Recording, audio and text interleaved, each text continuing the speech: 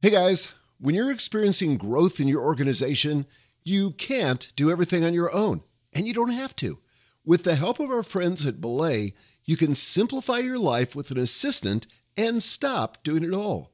For our podcast listeners, Belay is offering their free download of 25 things you can delegate to an assistant today. Just text LEAD to WIN, all one word, to 31996. Again, that's LEAD to WIN, all one word, to 31996. Thanks. Hi, I'm Megan Hyatt Miller, and this is Lead to Win, our weekly podcast to help you win at work and succeed at life. In this episode, we're talking about how to keep your team members motivated and engaged without micromanaging.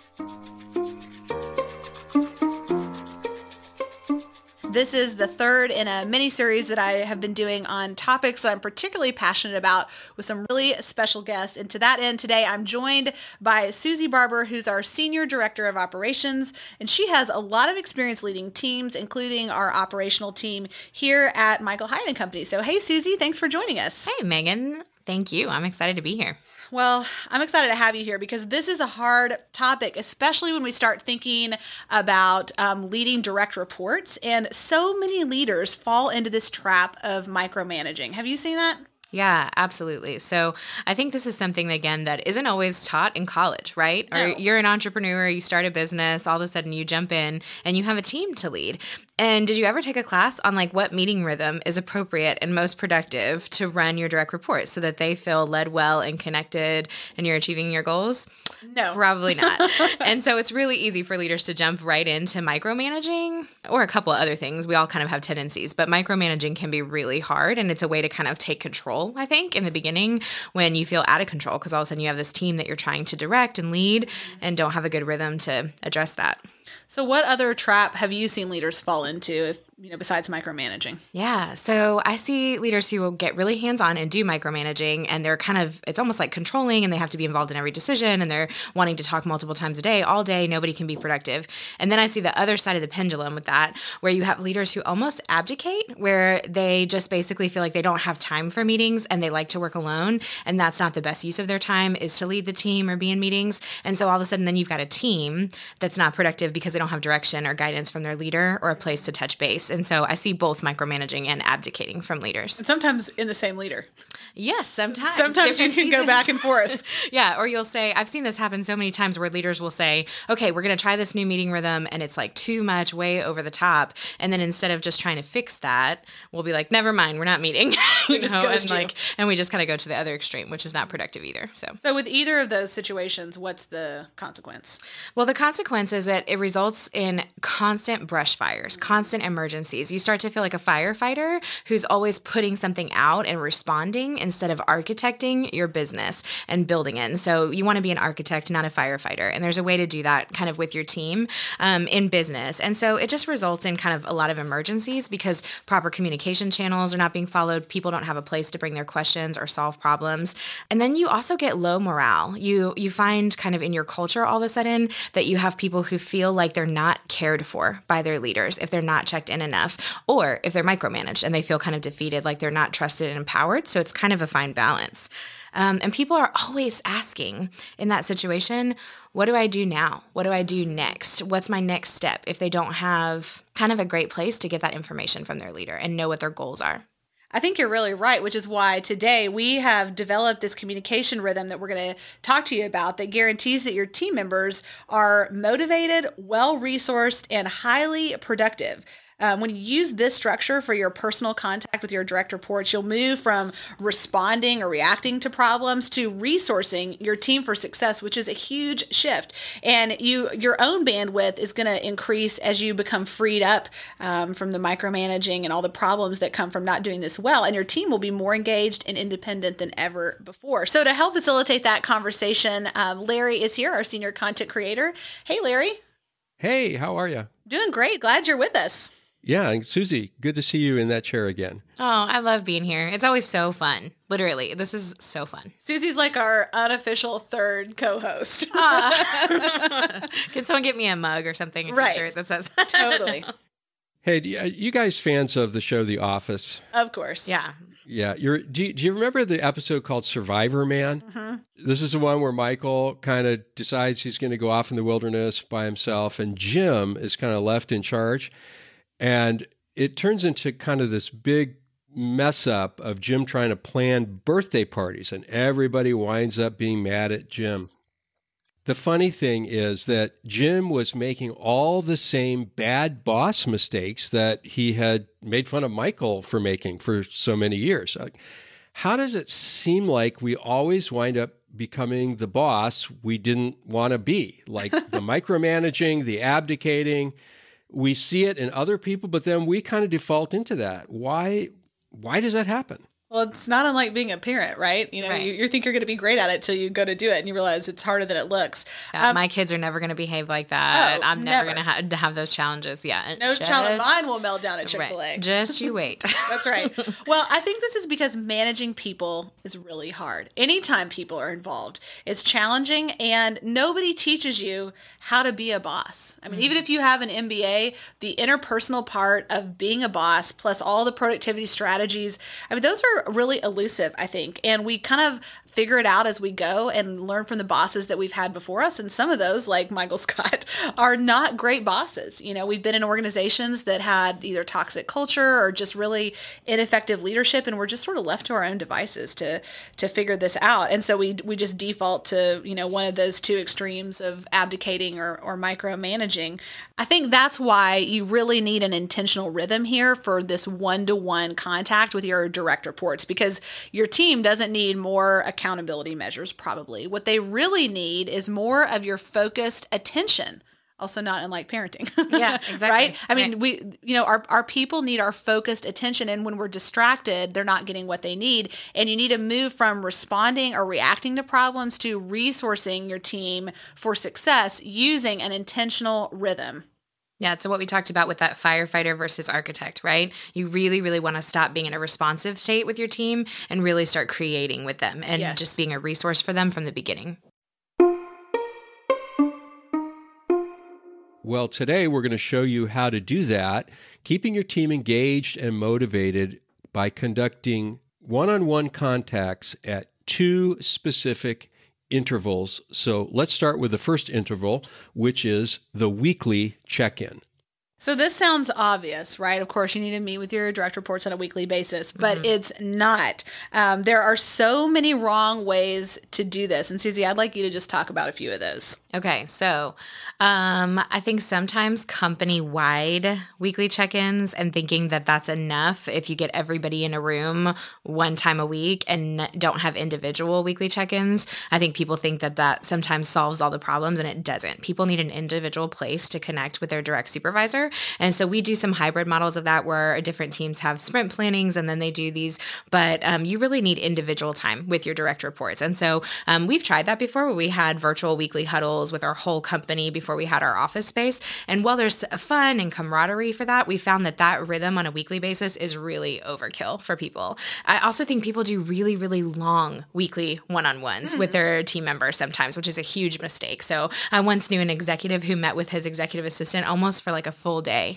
once a week. Oh my gosh. And it was just like killer. Like, and you're just talking about too much, you're going on, you're rambling too much, you're processing. And it's like, really, you probably need 3 or 4 other staff members, and you're requiring that one person to handle too much if that's how much you have to meet with them to get things done. I think also people go into these meetings and it's just kind of this check-in about like, hey, what's up? You know, and what's going on? And there's no accountability. There's no solution. There's no real agenda. It's just kind of like a block on your calendar, and you both get there like not really knowing what the point is and what a win looks like for the meeting. And that's a problem too. Yeah. People also do this when we can check-in, right? Yes. It's not a scheduled time. You never know when the next one is going to come. It's just kind of like, hey, I hope I can talk to you for 10 minutes after lunch at this time or something like that. And that's just, there's no way to be intentional about your time if you're just hoping it will happen. Also, this is one of the ones I hate the most, the multitask check-in, where you're meeting with your direct reports, and while you're meeting with your direct reports, you're checking your email, you're answering text messages, Yeah. you're not present, you're not even really there. You're half listening, trying to do 4 things at once, and you might as well have not done it. No, yeah, absolutely. No one's getting any value out of that kind of a meeting. Also, there's a one-sided check-in, which is really interesting. That's one where the accountability is from just your team member and not you as a leader. So you're basically saying, hey, give me a detailed report of your status and then go away. or maybe you don't even, it's like flipped, and maybe you don't allow your team member to talk. That's a mistake too, is where you're basically calling in so that you can report and give them all this information and they don't have a place to share or ask questions. So really, all of these are problematic because the purpose of a weekly check-in is to empower progress on goals and projects with your direct report. So we can see in all those examples how that fails to happen. But at Michael Hyatt and Company, here's kind of what our weekly check-in meetings look like. First of all, we allow about 45 minutes to an hour, depending on the nature of the role for this. And we structure these check-ins around questions. So the first one is, what updates do you have for me? So the point of this is, as your leader, I need to make sure I am staying with my ear close to the ground. I know what's going on in my business. I know what's going on with my team, and the people that are on the front lines, my direct reports, are my access point to that. So I want to make sure I get those updates. Number 2, what decisions do you need for me to make? So this is key because very often you are the person holding your direct reports up. Their progress on goals and projects is being impeded by your slowness to make a decision. You're not making a decision. You don't know that you need to make a decision, and therefore they can't move forward. So if there's a time and a place each week where they can get you to make key decisions that allow them to move forward, that's really, really helpful here. So number 1 is, what updates do you have for me? Number 2 is, what decisions do you need me to make? Number 3 is, what progress have you made on your quarterly milestones? So if you have annual goals, then you also have quarterly milestones that you're working towards. And as a leader, you want to create accountability. You want to know before somebody misses a goal that they're behind or they're struggling. And so if you can stay connected to the progress they're making on those quarterly milestones on a regular basis, it's really, really helpful. And then finally, what problems are blocking your progress? This is a really important question because your people have problems. The problems that your people have may even be you, or a decision that you haven't made, but you are very likely the best person to help remove those obstacles. Absolutely. And the thing that I love so much about the blocking your progress question, and that I use with my direct reports, and I know you do too, is if they don't do this on their own, oftentimes they will, I'll ask about capacity and margin in those, in that question. Because a lot of times people, when I've noticed that if you don't check in on margin with your direct reports regularly, what will happen is by the time they say, I'm underwater, I don't have enough staffing, I'm under-resourced, I need help, you don't have any options at that point other than to make a hire mid-year, which cannot always be financially, doable as a leader. But if you're checking on that on a regular basis, you can say, oh, you know what? I think so-and-so from this department could actually help you out. Or let's see if we can find a creative solution to that problem. Maybe we push that deadline back to next quarter. And so I think in the problems question, it gives them a chance to tell you kind of where they're at, not only just with practical problems in the business, but also if it's just capacity, you can solve that before it's out of control in that area too, which is huge. That is such a good word. So just to review these questions, number 1 is, what updates do you have for me? Number 2 is, what decisions do you need me to make? Number 3 is, what progress have you made on your quarterly milestones? And question number 4 is, what problems are blocking your progress? So Susie, what pitfalls do leaders need to be mindful of avoiding with these check-ins? They need to be really careful about canceling without rescheduling, right? Consistency is key here because you want to respect this time or the team member will feel undervalued. Consistent meetings avoid a buildup of problems and frustration here. So basically, you're going to have a place to connect with your leader on a regular basis to get the solutions that you need. And so if that meeting gets canceled all the time, and especially if it doesn't get rescheduled, there's just not the consistency there. Susie, can I tell a story of myself? Yes, please. Okay. I love when you tell stories of yourself. This is kind of outing myself here. So so I went through a period a couple of years ago. I don't remember exactly what was going on, but I was a little bit overwhelmed. I had a lot of direct reports and I was struggling to fit in my other commitments. And so my solution was, because I sort of generally regard my calendar as like a palette, that I am painting with, and I can pick and choose what I want from it, which it's not quite that dramatic, but to some degree that's true. Is I just started like from time to time canceling meetings, or moving meetings. And finally we were in an executive team meeting and one of my direct reports said, when I was kind of creating some space for candor, he said, I just have to tell you that when you reschedule our meetings, it is a domino effect on my whole calendar for the week and it messes everything up. If you could just not do that, it would be so helpful. And I was like, facepalm. Yeah. I can't believe I missed that. I was unintentionally disrespecting my direct reports. Not only was I not meeting their needs because they weren't having the opportunity to get their needs met, but I was also just not realizing the ripple effect that I was creating on a scheduling front. Totally. And what we're talking about here is not that there's no flexibility, right? Of course, your kids are going to get sick. You're going to have a project that comes up that you just need extra space to finish once in a while. What we don't want you to be is a repeat offender in this area. I was a repeat offender. Yeah, I'm afraid. and it happens. It happens to all of us. Honestly, when you're overwhelmed, it's a way to kind of avoid sometimes, or just to kind of adjust with the overwhelm that you're feeling. So yeah, definitely consistency is key. Also, one of the things that leaders should be careful not to do in these meetings is to be the answer person all the time. So what we mean by that when we say that is that you want to help your team to solve their own problems. So one of the questions that you're always asking is, tell me more about that. And I love when you say that because it really helps us to dive deep on the thoughts that we're sharing with you. But then you'll often follow up with, what do you think that you could do to solve that? What do you think that you need to solve that? And what you're doing is you're allowing us and prompting us to do creative thinking. You're not providing the answers. And that's how we grow. So sometimes we need you to provide answers and insight, but your team also needs to hear that you trust them to create those answers and that you're interested in their feedback. And sometimes they just need a little bit of a challenge. And so not being the answer person who solves all the problems is really important. Well, it also comes from the place that I really believe that my direct reports have most of the answers they need within themselves. Certainly, I want to be a resource and a coach wherever I can. But you guys are the experts on your area of responsibility. You know much more about it than I do. That's why I've hired you. You're smarter than I am in those areas. And what I can best do to serve you is to create space for you to think creatively about solutions and then, confirm those things as they come up. So it takes some practice to not jump in kind of with a savior complex, but what you'll find is you have a pretty brilliant team when you step back. That is so empowering too. That's such an empowering position for a leader to take with their team, which I love, being one of your direct reports. It's great. So I think going off the agenda is another pitfall that we should talk about, because I feel like these questions that you've shared, one of the things that makes our meeting so successful is that we ask our team to prepare their answers to those questions ahead of time. And if they've prepared things and they need a bunch of stuff from you, and then you constantly take over the agenda and talk about something different, then you're creating the same kind of problem where they're not getting the answers that they need from you. So sticking to an agenda, even if you create your own that's different from the one we use at Michael Hyatt and Company, is really important, just again for consistency and rhythm. So that's the first interval of one-on-one meetings that make for successful communication. It is the weekly check-in. And the key here is to schedule it and do it. It's just a vital communication link. Hey, everybody. Mike Boyer here. Do you know someone who could benefit from this episode? Why not help them out with a link? Text this episode to a leader who could use help in structuring one-on-ones.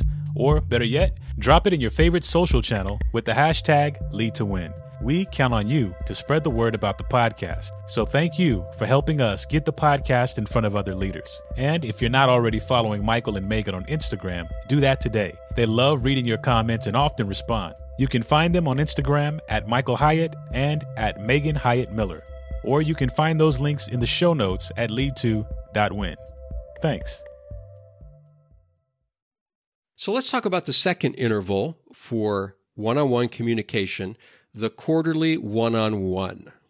I love this quarterly one-on-one because I think this is kind of the cherry on top when you think about how to add some wow to your direct report experience. We think about the weekly meeting, we think about an annual review, but we don't necessarily think about a quarterly one-on-one. And the purpose of this meeting is to provide an opportunity to connect at a deeper level with your direct report beyond just what's urgent and important. Hopefully the things that are both urgent and important you're talking about on a weekly basis, but this is really your opportunity to talk about what is important. Those things that you don't need to get to today or tomorrow, but are significant, and you want to really hear the deeper thoughts and the heart of your direct report and make sure you're not missing anything. Make sure you're really staying connected to how they're doing and what they need so that you can support and coach them best. So Susie, why don't you talk us through these 5 questions that we've created to structure these meetings?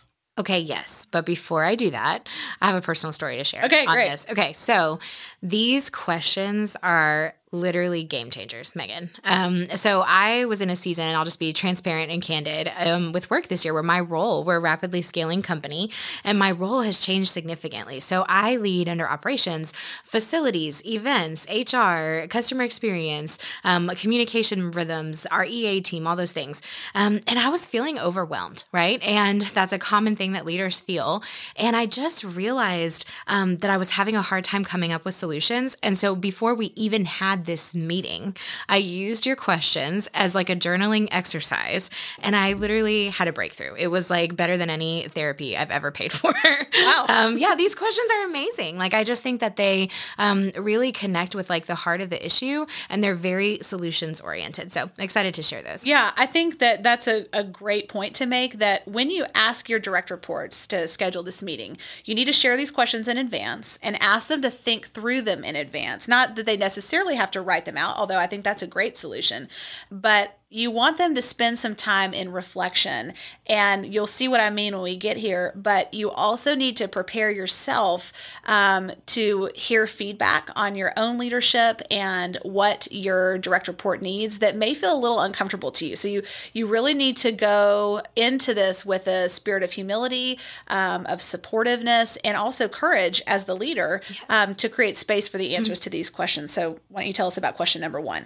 Yeah, absolutely. And I think I just want to point out too, when all the departments that I lead, the one-on-one was helping us to be immensely productive, but sometimes there can be kind of deeper issues that don't get resolved. So I'm getting so much done, and we're achieving so much in that one-on-one, but we're not getting kind of to the heart of things, which is what these cover. So question 1, what are your top 3 goals for the quarter, and how are you progressing? And this is a similar question that we ask on the one-on-one agenda, because goals are important, and to achieve them, you have to keep a pulse on them. And so this question is for their growth, not just your information. The focus is what's working, what's not working, and why. They should be leaving feeling hopeful about their prospects of success. That's great. In other words, this is not where they're sort of on trial and you are their adversary. Question number 2. What's the biggest challenge you're facing as a leader now? And if you're not leading other leaders, you could say, what's the biggest challenge you're facing in your role right now? This is about internal roadblocks, not external problems or resources. This is an opportunity for self-assessment. You are the coach in this setting, and your team should leave feeling enlightened about their work and their leadership. Well, one of the things that happens for leaders, particularly if you are leading leaders, and this is probably true in some other contexts too, you may be the only person that your direct report can talk to about these struggles because of the way that the chain of command works in your organization. And there's a real sense of loneliness and isolation that can come in a role like that, where they really don't have anybody that they can say, oh man, this situation is really difficult, or I'm really experiencing this kind of self-doubt, or I'm worried about failing in this area, because they're always talking to people who report to them. And certainly, again, this is not going to be everybody's situation, but I guarantee you that no matter what level your direct reports sit at, they have challenges in their role, internal challenges with their own mindset, their own beliefs about themselves, their abilities, that if you can tap into, you can lead and coach them so much better. Absolutely. And I think it's important that you do this on a regular basis. Maybe the first couple times you run this meeting and you use these questions, you don't get that deep of answers from people because this is new. But once you create a repetitive, safe space for this and your team, you're going to be really surprised and wowed by what your team brings to the table and how you can coach and help here. Also, you may get answers that are, especially at first, more about situational things. You know, this person's blocking my progress, or I don't feel like I have the budget for this, or I'm really stuck on this project. That's good for you to know too. I mean, whether you get a super deep kind of therapy answer or you get just insight into something they're struggling with. I can't tell you how many times I've been in a conversation where I've asked this question or something similar, and the problem somebody was struggling with from my perspective was totally simple. And I don't mean that pejoratively. I just mean that like there was an answer that they just weren't aware of, either because they haven't thought of it, or maybe it was something that I could do to help, but we were able to solve it right then and right there. Yeah. And that loneliness thing is so key in leadership. I think once you get in a room and you talk about these things, whether the problem is big and is deep and is harder, or whether it's a smaller kind of easier problem to fix, problems are solvable. And it doesn't always feel that way if you don't create a space to talk about them and tackle them. So question number 3. What do you think you need to do to overcome that? So we're referring back to question 2 here, and you're doing that thing where you're not being the answer man, right? Where you're empowering your team member to make suggestions on what they need to fix this problem. So you're avoiding being prescriptive and you're helping them figure out next steps. It's far more empowering to put the onus on them, offer ideas, and explore solutions, and become really the sage and the coach in this moment. And I think you'll be continually impressed by the resourcefulness of your team members. For so many people, they just haven't had time to think about it. You know, it's a nagging problem or a frustration, and they're just in the day-to-day busyness of their work, and they haven't had a chance to think through it, and you're creating space for that to happen. Can I tell you a secret? Yes. Sometimes when I prepare for these meetings and I do these questions, I solve most of my problems. Right. Because I'm like, oh, I actually don't need to ask her about that now because I answered this question. Because you made time to think about it. And I made time to think about it. It carves out space for that. And then what I'm bringing is most high leverage once I've landed there, which is great. Question number 4. What do you need from me to succeed in this quarter? I love that question. I love this question too, because I want to know specifically how I can serve you. I mean, when I think about what is leadership really? You know, if you are leading people, you are a servant first and foremost. And if you're going to get the best out of your team, the best performance, their access to their greatest talent, you are going to have to serve the people you're leading. And if they can tell you what they need, it would be great. For example, I had one of my direct reports tell me recently that they needed approval on a relatively small budget item, which was like a linchpin with a project, you know, and they just needed some approval there to go over budget. I'm like, done, just go do it, you know, and should we probably get 2 people for that? Because it seems like one might not be enough. And that person left feeling like they were ready to go. And that had probably caused a ton of stress up to that point of, well, can I do this or can I not do that? And once they told me what they needed, I was like, okay, go do it. Yeah. I think it's important to point out here that this is not a reverse delegation session. You're not going to do the work for them necessarily because of this question. So you should be clear about what you will provide and what you can't. So sometimes if your staff member says, my solution or what I need from you is for you to approve a few full-time hires for me. I need to grow my team like right now. Right. You can't always do that mid-year. No. We all know that as leaders. But you might be able to provide other solutions. And so for them to have a space to just ask you what support they need from you is a great thing. They may tell you things like they need a certain kind of change in your leadership style. Now, this is a high trust answer, so you're probably not going to get this level of candor. We're going to get into this a little bit with the next question, but they may say that they need more encouragement from you. I've had people say, I need you to contextualize failure for me when it happens, because that's really difficult for me. And I was like, oh, easy, done. That's great. Because very often what I see as a quote unquote failure is not what they see, because they're way harder on themselves. I've certainly done that myself. Sure. You know, I can be really hard on myself. Or they may tell you, you know what, if I could just not come to that regular meeting for the next 6 weeks, that would give me the time I need to make progress on this goal. Do you think that would be possible? And, you know, that's usually an easy yes too, or you can figure out a solution. So having relief from certain responsibilities might be part of what they need to succeed in the next quarter. Yeah, that is awesome. Okay, question number 5. What can I avoid doing that would undermine or frustrate your success? So I know I said I love all the questions, but I think this is so important. This is so important. We need to be asking this as leaders, like on a regular basis, but certainly quarterly. It's so important. Well, this is a hard one because it's easy to give feedback, or easier to give feedback to your team about how you would like to see them improve. But very often as leaders, we are insulated from the feedback of our team. And so we don't grow as much as we need to. And we're likely frustrating them. There's something that you keep doing, like in my example of continue to change this meeting, without really thinking about the ripple effect. I am creating frustration or an obstacle where I don't need to, that is really getting in the way of the progress I'm asking this person to make. So you have to go into this with a level of courage and definitely humility. If I could say one thing when you ask this question, ask it and shut up. Yes, listen intently. Right. Just be quiet. Do not be defensive. Yes. Don't explain why you did it. Just listen, and then trust that what they're asking you to not do is really key. I had somebody say to me in answer to this question, I need you not to pull me into meetings that are not mission critical to this goal that you've asked me to accomplish. And I need you to instead rely on this other person who's totally capable. And I would have defaulted to that. That would have been, honestly, that could have been a real problem. And having that answer helped me say, okay, I need to make a mental note of that. And every time I want to pull this person into a meeting, I'm not going to do it unless it's really, really vital. And as a team member who has answered these questions, not only do I use these with my team, but I answer them when I meet with you, Megan. One of the things that I said recently, because I think examples here are just so helpful to you, was I said we had realized in my role that we were going to have to do some restructuring and that there had been some overwhelm and just capacity issues. We were working on that.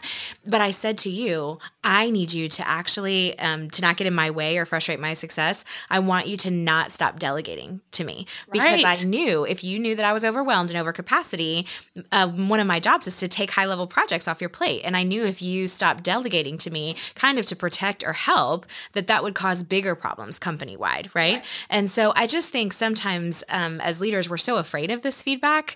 But when you open the door, what your team members ask for sometimes is like a no brainer. Like, yeah, absolutely. Almost always, actually. I can absolutely make sure that you don't get called into unnecessary meetings. I can absolutely continue to delegate or continue to empower. And so I think we're so afraid of feedback sometimes that we don't create space for this, but oftentimes it's easier than we think. I think so too. If you happen to have somebody who says, "Oh, nothing, you're just a great leader," like they're conflict avoidant. I mean, first of all, they're thinking something. They're just not saying it, right? Because they're not sure they can trust you to handle it well, or what will it mean for them.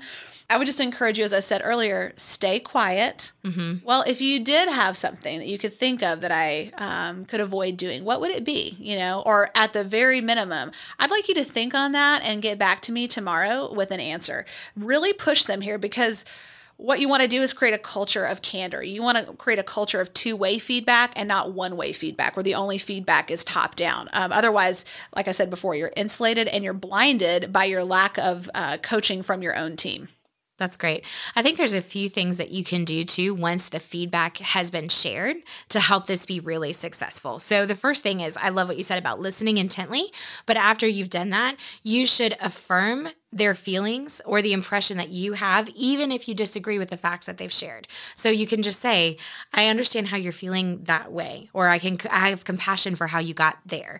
So just affirming their feelings and making sure they know that their feelings are valid, and then clarifying your understanding of what they said too. Oh, that's good. How many times have we walked out of meetings, and all of us have done this throughout our whole lives, or even in conversations with your spouse, where you think someone said this and they actually think they said this. And so sometimes just that step of clarity and gaining clarity, restating what you've heard, eliminates a lot of confusion. Right. This is just reflective listening. What I heard you say was the thing I could avoid doing that would undermine or frustrate your leadership is fill in the blank. Is that true? And then let them correct you if you're not quite accurate.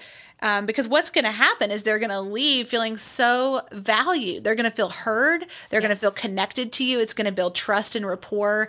And I guarantee you're going to see the performance go up on the other side of this. Absolutely. And if there's any way before you leave the meeting to provide a solution, like a commitment, please do that in real time. Yes. And when you're answering this question. However, if you do need more time, you could say, okay, I need some time to think about that solution. I need to do some research, but I will come up with a solution and I'll get back to you by the end of the week or something like that. And follow through on your commitments. Yes. The worst thing you can do in this situation is someone is vulnerable enough to give you an honest answer. And then you make a commitment. No, I'm not going to call you into that meeting.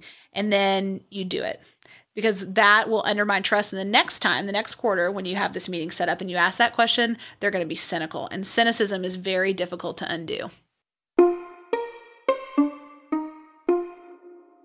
Today, we have learned that you can build strong, independent team members who function well on their own by giving them consistent, focused interactions at 2 intervals. Now, the first of those is the weekly check-in, which depends on these 4 questions. What updates do you have for me? What decisions do you need me to make? What progress have you made on quarterly milestones? And what problems are blocking your progress? The second interval is the quarterly one-on-one, which hinges on 5 questions. What are your top 3 goals for the quarter, and how are you progressing? What's the biggest challenge you face as a leader? What do you think you need to do to overcome that? What do you need from me in order to succeed this quarter? And what can I avoid doing that would undermine or frustrate your success? Now, if you have trouble remembering those, no worries. We have a complete transcript of today's show in the show notes for this episode at lead2.win. You can download that for free and use that as a resource. So, Susie and Megan, any final thoughts for our listeners today? I would say just don't abdicate and don't micromanage. We talked about that in the beginning of the episode.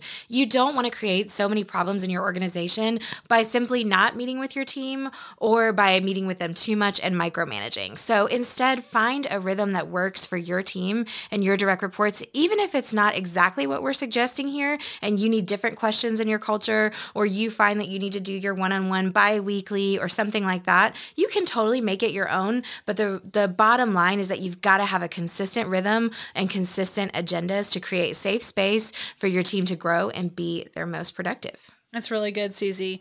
These 2 meetings that we're talking about today are all about setting your team up for success. The first one, the weekly check-in, is all about empowerment. How can I empower my team to get what they need to succeed? And the second one is about connection. How can I stay connected enough to their needs that I can really serve them and answer their questions and address problems at a deeper level that come up? And I think if you do these 2 things, you'll go from transactional meetings and kind of a transactional relationship to one that is truly productive, where you get the best possible performance out of your direct reports and create a lot of job satisfaction.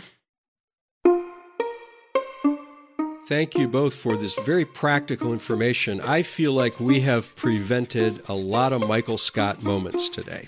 Hopefully. I hope so. Thanks, Larry. And thanks, Susie, for being here. And thank you all for joining us today. We'll see you right here again next week. Until then, lead to win.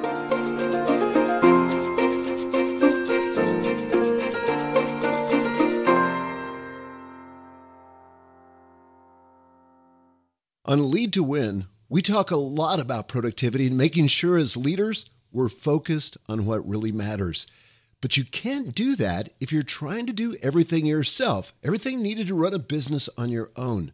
Well, our friends at Belay have been helping leaders like you and me for 10 years. Belay can simplify your life with an assistant. They match busy leaders like you with exceptional assistants and bookkeepers. They do that by having a team searching the U.S. for extraordinary people who have the experience you need. For our podcast listeners, Belay is offering their free download of 25 things you can delegate to an assistant today. Just text LEAD to WIN, all one word, to 31996. Again, text LEAD to WIN, all one word, to 31996.